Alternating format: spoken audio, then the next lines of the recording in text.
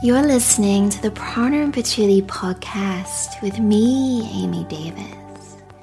I'm a restorative yoga teacher, and every week I'll be sharing practice tips, spiritual tools, breath work, and guided meditations to reduce stress and raise your vibration. If you haven't already, be sure to hit subscribe so you never miss an episode. I just got off my yoga mat, and in that calm and cosmic space that I created for myself, I started thinking about why I love restorative yoga so much. And I came to the conclusion that it's because the whole practice is really about learning or relearning how to relax again. In today's world, we all need that. It restores the natural processes of the body so we can show up for our lives and dreams as our healthiest and highest self. Relaxation is about reconnecting with our innate capacity for healing. Think about the human body. It's our birthright to heal and repair. The body is always trying to bring us back to balance, homeostasis, to bring us home. If you've ever caught yourself sighing at the end of a long day, then this is an example of your body's natural way of relieving stress and anxiety. And with relaxation practices like meditation, breathwork, and restorative yoga, all of the things that we talk about here, we're just adding in a little bit of extra nourishment into the equation that tends to get left out when we're focusing on all the doing. And this is important too. After all, as humans were meant to create, it's what makes us different to animals. We were given intelligent brains, opposable thumbs, and passionate hearts so we can use them in this lifetime. But we have to balance that energy of creation with being and healing to create harmony. We rest so we can rise. And our day is supposed to ebb and flow between work and rest, between effort and ease, like we talk about in the yoga practice. In the same way that our lives go through different seasons, so do our days. This can be in the form of how we manage our energy, but it's also about relaxation, and this is pivotal for helping our minds and bodies deal with stress. Relaxation techniques teach us how to sleep, heal, and thrive by regulating the nervous system. It's like we're re-educating the nervous system to go through that ebb and flow between the sympathetic, that energy of creation, and the parasympathetic, the energy of healing. We want to be able to rejuvenate and restore during those down moments, but also be on alert and prepared during the active moments, knowing that each is as important as the other. In relaxation, we learn to move away from the worry of the world and into ourselves. And it's this idea of pratyahara, that distilling of the senses, that distillation of the outer world. And practices like restorative yoga are about becoming much more introverted, and as an introvert, that's probably why I love practices like this so much. Now, sometimes for some people, there's this agitation and irritation and frustration that comes up when they try to relax. And I know that people have said to me before, I just can't switch off in Shavasana. Or I get to a restorative yoga class and I just can't relax into the poses. And that's because as we settle into stillness, we create a greater sense of awareness because we've removed any distractions around us. And when we're so used to being in a world that is super stimulating with all the noise and all the chaos, it can almost be jarring to the nervous system to sink into that state of stillness and quiet.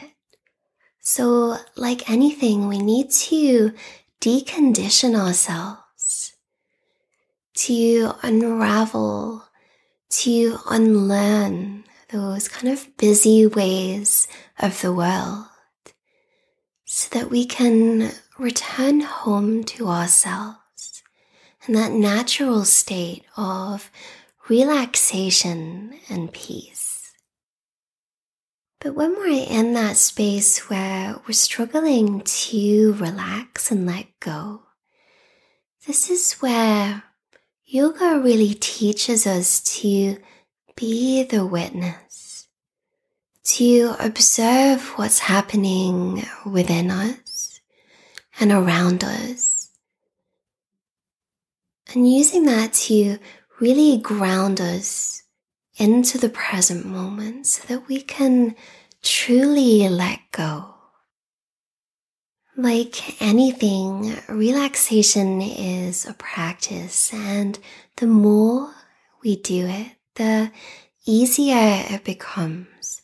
But we do have to be really intentional about creating that sacred time and space for ourselves to rest. And if you struggle with relaxation, then this is what we're diving into in my membership Lighter this month. Our monthly theme and mantra for July is, today I will take deep, restorative breaths. So if you need a little bit of extra support and relaxation, then come over and join us at pranapachuli.com/lighter. And I'll put that link in the show notes as well. And just give yourself this time to really explore stillness and peace in your own body and mind. Now, we have lots of different techniques in yoga that influence the nervous system, so let's talk about some of them. And it's a powerful thing to be able to tap into so that we can shift our energy. The thing about the nervous system is that there's no on or off switch. It's not just about turning off the stress response and turning on the relaxation response. They're kind of interwoven. There's this ebb and flow. And with relaxation, like I said before, we're re-educating, we're relearning the habit of relaxation so that we can use tools like mindfulness to shift back into that relaxation response and that parasympathetic state a lot more quickly and easily. So I want to talk a little bit about the parasympathetic nervous system, which produces that relaxation response, and how we can maximize and amplify that through our practice. And I think the first place to start is by talking about the vagus nerve, which is the main nerve of the parasympathetic nervous system that runs from the brain all the way down through the heart and the lungs and into the belly. And by interacting with this nerve through various techniques in our practice, we can really increase that vagal tone and the parasympathetic response. So one way to nourish the vagus nerve is with pranayama or breath work. And there are a few different techniques that you can practice, especially if this is your intention. We'll start with diaphragmatic breathing. And this is where we really focus on working the muscle of the diaphragm, which is like a dome-shaped muscle that sits just beneath the lungs. When we inhale, the diaphragm flattens. It kind of moves down to create more space and capacity in the lungs to hold more air. And then as we exhale, the diaphragm softens. It moves back up as we empty all the air out of the lungs. And sometimes diaphragmatic breathing is known as belly breathing, where we really focus on expanding the breath and getting down into the belly as well. So we're filling up the belly, we're filling up the lungs, and really encouraging that capacity to breathe a little bit bigger and fuller. And diaphragmatic breathing or belly breathing really stimulates that vagus nerve because the nerve travels through the esophageal hiatus, which is this small hole in the diaphragm that the esophagus passes through.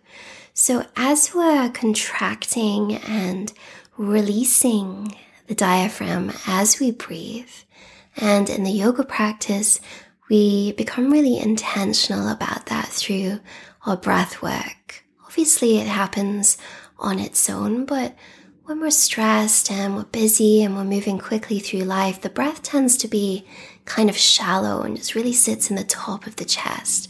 So the more mindful we are and the more we focus on extending and releasing the diaphragm like a muscle, it is a muscle, that we're working really to emphasize that relaxation response.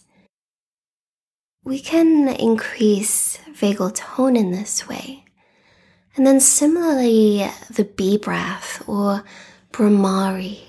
This is where we kind of hum, and that vibration in the back of the throat, where the vagus nerve travels down the back of the throat, we're also nourishing it there as well. And then another technique is Ujjayi breath. So you can see there are so many different ways that we can nourish the vagus nerve to encourage and maximize that parasympathetic response. And that's why breath work is really so powerful for creating calm and relaxation. And then one thing that I haven't talked about yet is the longer exhale. And this is where the exhale is 1 or 2, 3, 4 counts longer than the inhale. It can be double the length of the inhale. And the thing here is about the ratio of the inhale and the exhale. And As we exhale, the vagus nerve secretes a substance called acetylcholine, which slows down the heart rate. So the more we extend that exhalation, so say you breathe in for 4, you breathe out for 8, then this really also helps to create that sense of calm. Now, whilst we're talking about breathing practices, obviously all these techniques that I've mentioned can be really calming and soothing for the nervous system and really help to support and encourage that parasympathetic response through the vagus nerve. However, there are other techniques which can actually have more of a stimulating effect. If you think of something like breath of fire, you might feel more relaxed after it, but whilst you're practicing it, it's more energizing. So when we're talking about relaxation, we want to focus on these calming and not energizing breathing techniques. And then that leads me on to the second thing, which is all about creating introspective awareness.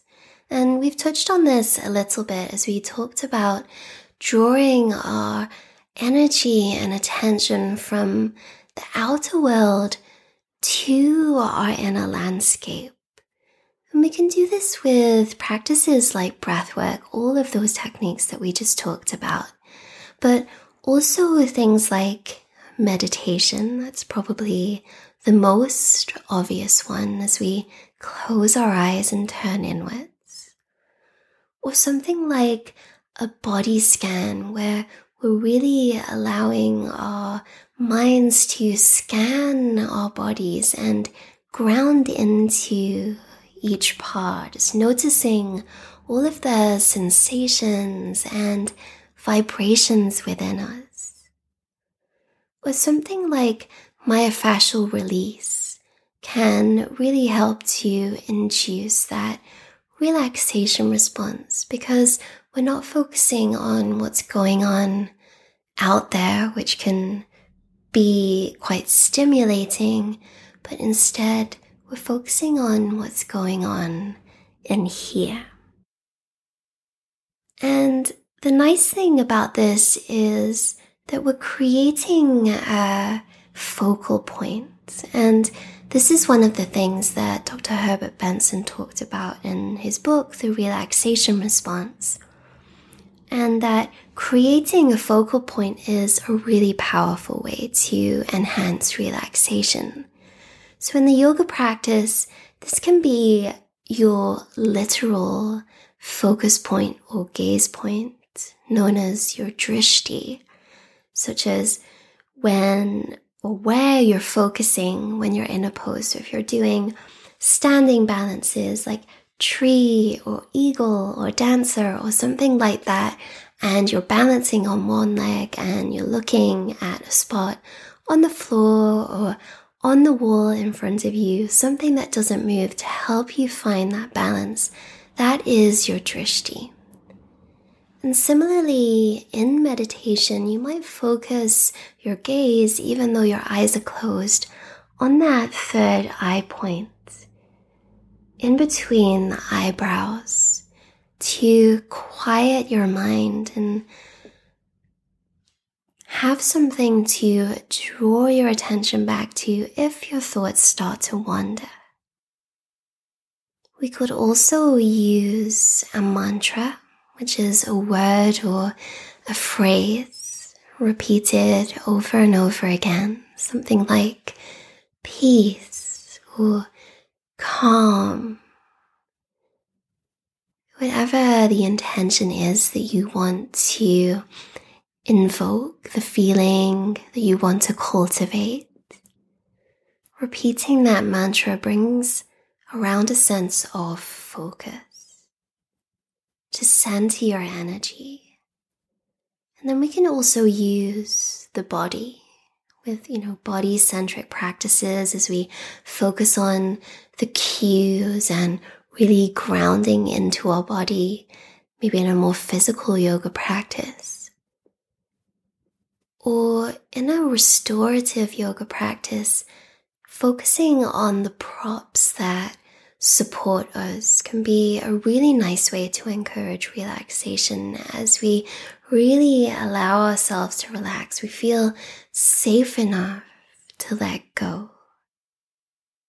And then one more technique that we could use here to create a focal point is visualization. So visualization meditations are great to really relax into. Maybe you close your eyes and you think about a place in nature where you felt so relaxed that feeling of relaxation starts to wash over you in your meditation, and you really just soak up the effects of that visualization. Then expanding on that to continue to invoke the relaxation response. We've got that focal point.